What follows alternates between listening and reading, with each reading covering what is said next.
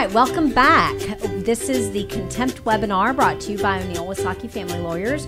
This session, we are going to talk about considerations in drafting contempt orders. So we've already talked about enforcement in general. We've talked about affirmative defensive pleadings. We've talked about the trial of the case. So now we're going to talk about drafting the contempt orders. And I'm joined in this session by two lawyers in my office, Jerry Height, one of my partners, and Carrie Bertrand, one of my associate attorneys, and they're going to help me present to you on this issue of drafting contempt orders. So, all right, Jerry. Yes. I have you and Carrie here very specifically to help me talk about this because I know how particular you are in drafting orders in general, and I know you're particular in contempt drafting. So, what are some important things about drafting an order that finds somebody in contempt? Well, it's going to mirror in many ways your petition in that it needs to identify the order that was enforced, the specific language, and then it needs to break down each individual violation and whatever the finding of the court and the ruling of the court is for each violation independently. You can't lump anything together or it's going to be void. That is the area to put the most emphasis. Obviously, to be a finding of contempt, that contempt might be suspended, depending on which way you go. If it is suspended, there'll be terms of suspension, and then you're going to have an attorney's fee judgment. I mean, that's the basic outline. Basic outline. Yeah. Basic framework. All right. So the order itself, finding contempt, has to be clear and specific, right? What if the order grants probation? Like, how do you draft a probation order? Well, you still find the violation of each specific. You write down each violation specifically. Still, you hold the person in contempt, and you commit them, and then there's just a suspension of the commitment, and then you have your probatory terms. Okay. And those are usually continued compliance. If there's child support, there'll be an arrearage. There'll be often court costs and fees associated. Attorney's fees sometimes are thrown in there. There's the list of what they have to do, or it's gonna their suspension is going to be withdrawn, and they get to go to jail. Yeah. What about an oral contempt motion? Is that allowed? I mean, can the judge just say from the bench, like, I find you in contempt and sentence you to jail? No. Okay. It needs to be in writing.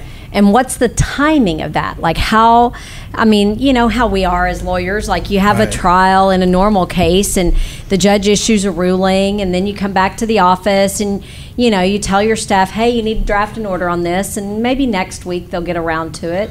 Are the rules the same in a contempt case? Not at all. The contemptor is entitled to an almost immediate order. And so as a practitioner, you should always take an order to the court that you're going to sign that day. And that's both going to be your contempt order, and if there's commitment, your commitment order, and they both need to be signed by the court. Does it have to be signed contemporaneously with the granting of the ruling? No, it does not. But the timeline between when the ruling is and when the order is put in place is not defined under Texas law. 3 days is too long. It's not proper if it's 3 days. So you might as well do it while you're there and try to get it all signed off on at the time.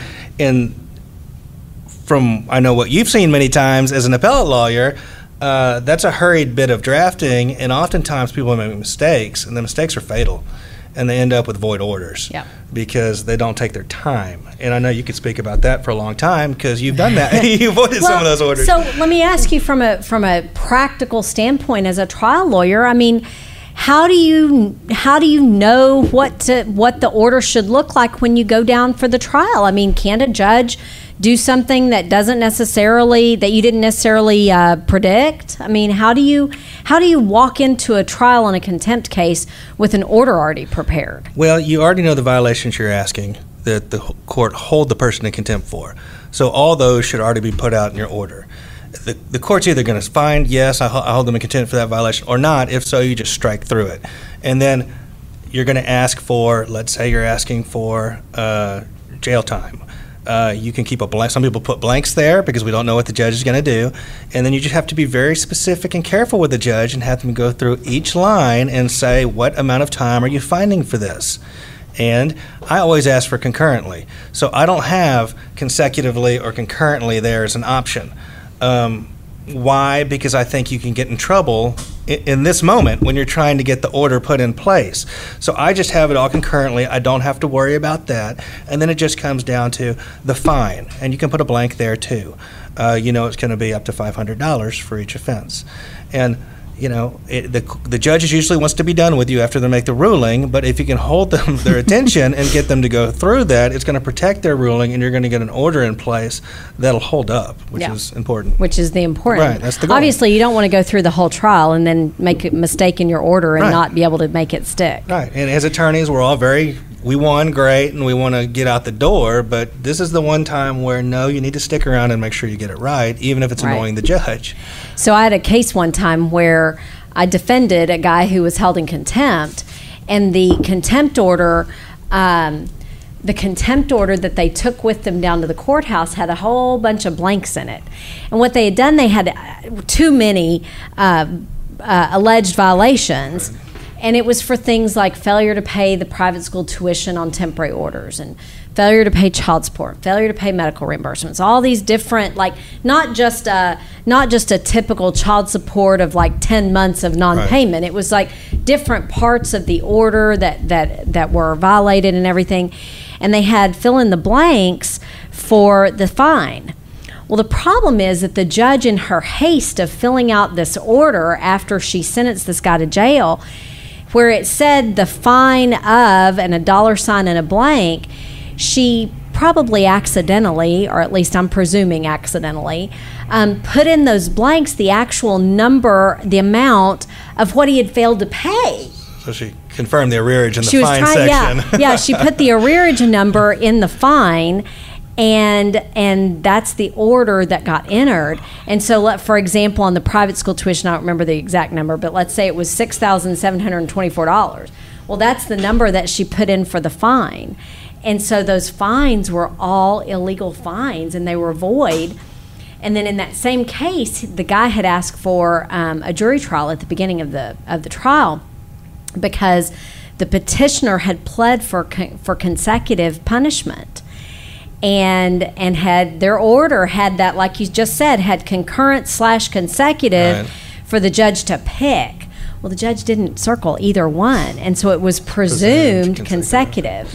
So, I mean, that was a fairly quick and easy writ that we filed and won because, the order was wrong 10 ways to Sunday.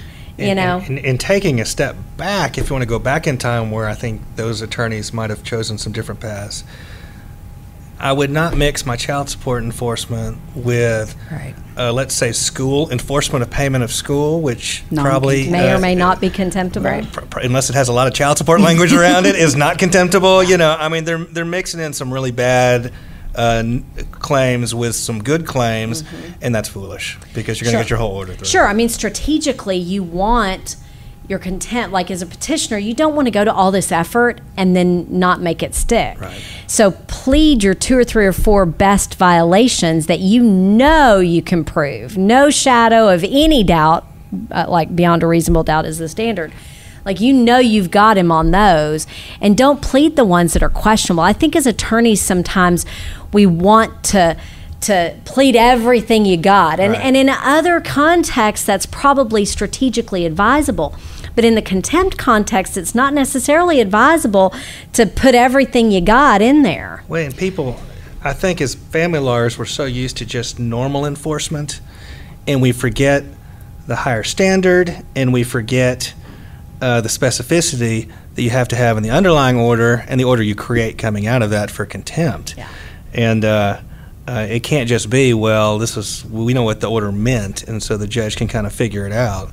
I mean, that's going to, like you said, it gets real easy for the appellate court to toss it. Real easy for a writ. You and I have seen that issue with attorney's fees being lumped into the judgment as far as like the private school tuition, whatever. The attorney's fees ward got in there too, and Yeah. it's like, no, you can't hold him in jail for contempt of attorney's fees that were awarded at the contempt trial. Right. It doesn't even make sense. So. Right. So you have to be, I mean, obviously that's why we're having this discussion, because your contempt order has to be so super careful to avoid, it getting set aside. So what about the term of the punishment? Like, what's the level of specificity that has to be drafted in the order on the term of punishment? Are you talking about how much jail time the person Yeah. has? Yeah. I think for each violation you have to have the accompanying period of time committed if the court finds any, and again you have to distinguish whether it's consecutive or Concurrent. Thank you. I was for some reason blanking on the word. Yeah. And as we've discussed in some of the other sessions, it's so much safer to do it concurrent, especially if you're asking. If you are asking for 6 months for every violation, you need to make it concurrent. Yeah. If you're asking for 2 days for 4, then it's okay to do consecutive. cares? Right. Yeah. Yeah. It's going to be Yeah. okay. So you mentioned a minute ago the commitment order. What's the difference between a contempt order and a commitment order? The commitment order is the order that instructs, usually a sheriff, to take possession of the contemptor and go put him in jail. And so it's it's very specific. It's ordering whatever your locality's entity that does that to do that. The contempt order is the order that's holding and finding the contemptor in contempt. So I think they have to be 2 separate orders, don't they? I've seen them done in one. I wouldn't do it that way. I wouldn't either. To me, best practice is to have those separate, Right. because it doesn't make sense to me that you have the contempt order that's going through, I find, I sustain on these violations, or Right. I deny these violations, I punish you by, putting you in jail for 30 days. It doesn't make sense to me to then go on and say, and dear sheriff, Right. please take this person into custody. I mean, Right. to me, that it's just logical that those should be separate orders. Although I think that there are some orders that get drafted with both in it. Right. And I don't know that it's necessarily void to be so wrong, but to me, it's just best practice to have them separate. And I've always done them as separate. So. So what if you have a contempt order that orders the guy held in jail, and the guy goes to jail, the judge says, bailiff, take him into custody, and off he goes, and the commitment order never gets signed? I think the commitment order has to be signed. It's the commitment order that orders him to jail. It's not the order for contempt. So I would argue that he's free and he shouldn't be being held without a commitment order. So besides filing a writ of habeas corpus in the appellate court, is there any remedy you would file in the trial court if that happened? Vacate. Well, Carrie? You could move to vacate the order and get him out, Yeah. but I don't know if that's... that's exactly what you do, because Yeah. that commitment order has to be signed within a period of time. Right. If he's been in jail for 4 days and that thing hasn't been signed, he's going to be out of jail, and that's going to be it. Like, Yeah. he's going to be out of jail. Yeah, right. So. Right. So what about a suspended contempt order? Let's talk through, you have your contempt trial, the judge finds him in contempt, the judge then says, I sentence you to 30 days in jail, suspended for a year, and then starts putting some terms and conditions in there. Right. So first question, is there a limit or a guideline on what types of terms and conditions the judge can order, or can the judge just order anything? Well, I don't think the judge can order anything. I think it has to be related to the enforcement action, and then you can tag on some, cost of court can be added in there. Compliance with existing orders can be added in there.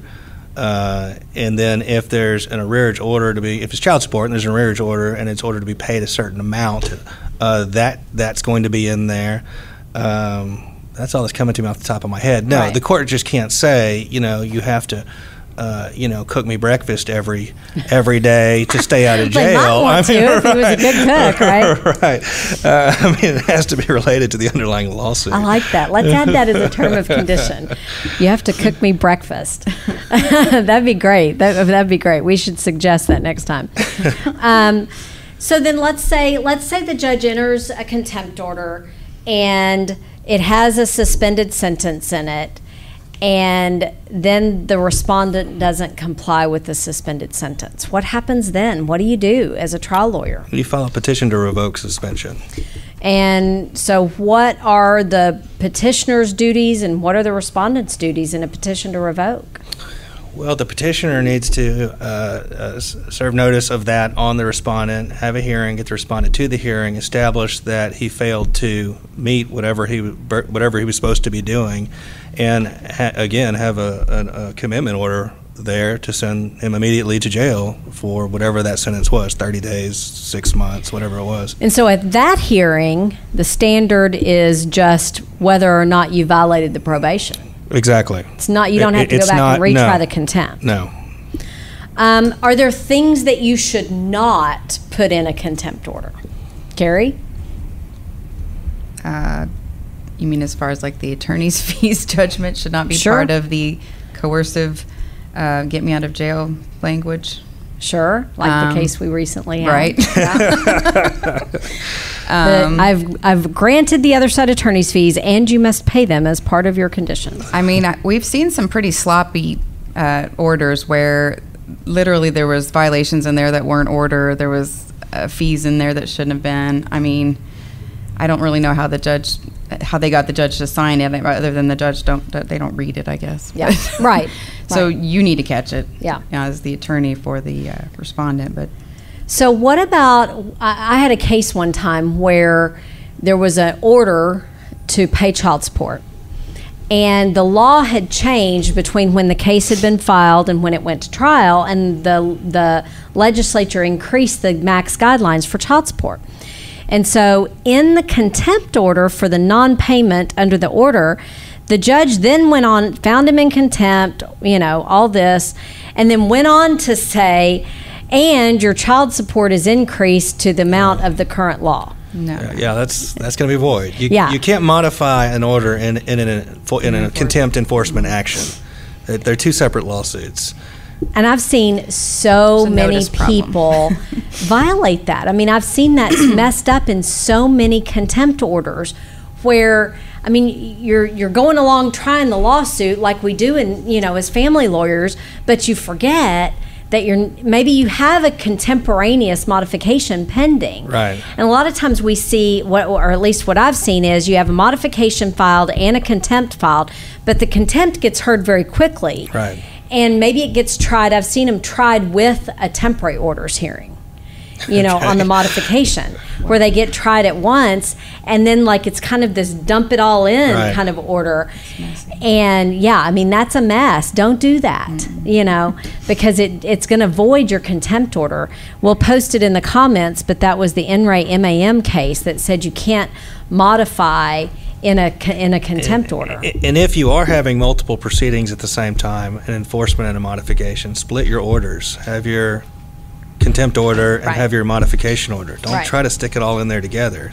Well, Carrie and I just got through filing a brief on a case where actually the contempt hearing and the final trial of the modification were heard, and technically it was two separate dates, but the evidence just kind of all started running together at both hearings. And I mean, it just it was a mess. It was a nightmare. Two separate orders got entered, but the evidence was crazy because the evidence was kind of all amalgamated into one thing. So don't do that either. Try to get your judge to try Not to if you're the petitioner. If you're the respondent, maybe that's the way to go. Yeah. So what about ethics? We've got a few minutes left on this one. What about the ethics? If you are the respondent and the petitioner is let's assume it's a suspended commitment case, because obviously if the guy's in jail, then the order's got to get entered very quickly. But let's say it's a suspended commitment. So you've got more time to draft the order. The petitioner drafts the order, sends it over to the respondent's attorney, and you see problems with the order, ethically representing the respondent, what is your obligation? Where do your ethical duties lie? With your client. Anytime your client is facing incarceration, then you don't have to play by the normal civil rule book when it comes to giving notice to your opponent.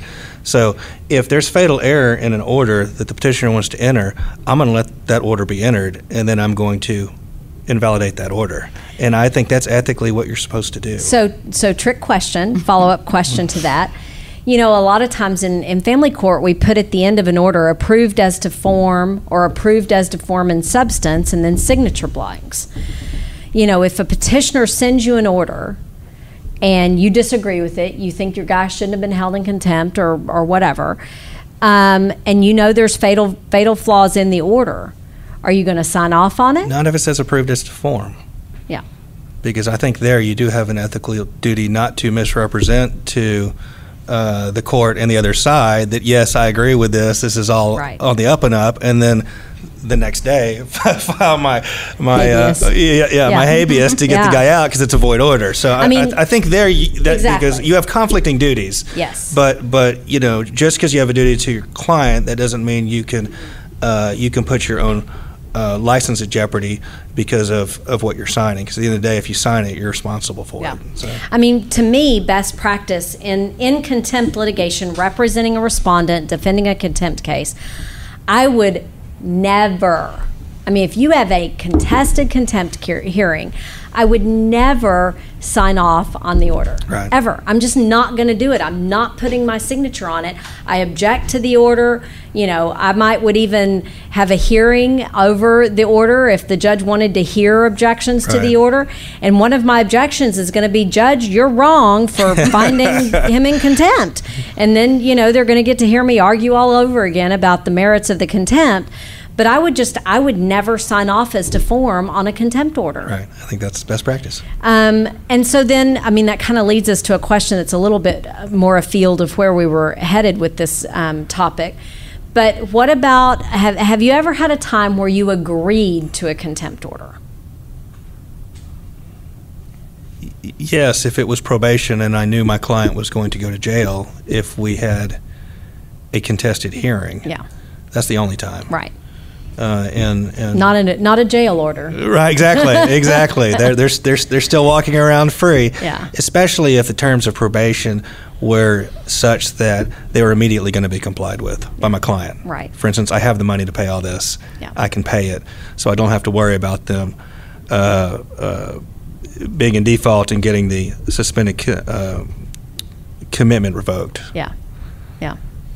But even then, it's hard. It's hard to agree to. Right. I mean, I would think several times right. about even in that type of scenario. I would think several times about agreeing to an order holding my client in contempt. Right. Because the future of that, the future potential that your client could mess up, do something wrong, not comply, inadvertently not right. comply, and then have a suspended revocation. I mean, have a revocation of the suspended contempt. I mean, I think that just has a lot of minefields for you as a lawyer from right. your ethical duty. So I know that it happens a lot. I know a lot of lawyers have done it, and I can think of maybe one time where I've done it, not very often. I've done it once, and again, it was the conditions of the suspension my client could meet almost instantaneously. Because especially if it's child support and my client has a failure of not paying child support, I don't trust them to all of a sudden pay child support. Yeah. And so if you're going to have a 2-year suspension with them complying, well, that's not going to happen probably. Yeah. And, you know, I'd rather fight it and have the judge put him in jail than have him put himself in jail when he fails. Because it's much easier to put somebody in jail on a revocation than on a normal contempt. You got a lower burden of proof. So, you know, it is. Yeah. So attorney's fee judgments. We see that this gets messed up a lot in family court. So when is an attorney fee judgment contemptible, and how do you draft it so that it's contemptible? Well, Carrie probably knows more about this than me since she just did it. An attorney fee general's judgment is contemptible when it's based on the enforcement of child support. basically. And so that underlying attorney's fee judgment can be, you can move for contempt on it. As Carrie pointed out correctly, when you move to hold someone in contempt, any attorney's fees you get for that lawsuit are not contemptible. That's not the underlying attorney's fees that you're trying to find in contempt, which were in the underlying order. So you have to segregate the two in your head. And if you don't, you've got a void order again. You can't mix them. So let's be concrete about it. So you have a divorce decree, and in the divorce decree, one side was awarded attorney's fees. Those attorney's fees are not contemptible. No. Right. So then you have a child support contempt case, and you're given attorney's fees in the contempt case. Those attorney's fees can be drafted in the contempt order with a required date of payment, such that if they're not paid, those attorney's fees in a future proceeding could then be contemptible. Yes. Okay. But they're not part of the contempt right then. No. So you have your contempt hearing, the petitioner's awarded attorney's fees, they get their judgment. You can actually have specific payment language as child support from the contempt proceeding. But then you have to wait for them not to meet those, to file the second contempt, to hold them in contempt of that. Yes. Okay. All right. I think we're clear on that. We've about reached our time limit on this session. So we're going to take a little break. And when we come back, Carrie and I are going to talk to you about appellate remedies for enforcement cases, when you can use habeas, when you use mandamus, and when you use direct appeal. So we'll be right back. Stay tuned.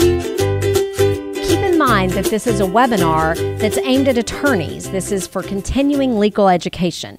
If you're out there watching this webinar and you're not an attorney, we welcome you to watch it. But remember that we are not giving you any specific legal advice. We cannot comment on any specific case or situation without knowing all the facts. So if you need legal advice, this webinar is not a substitute for legal advice. Please, please seek the advice of a lawyer as to your specific situation and get specific advice to that. Because if you rely on just what we're talking about here, we're being general, we're talking about general legal principles that may not actually apply to your situation. This is for continuing legal education only, and we cannot create an attorney-client relationship just through the video camera. Okay? Thanks.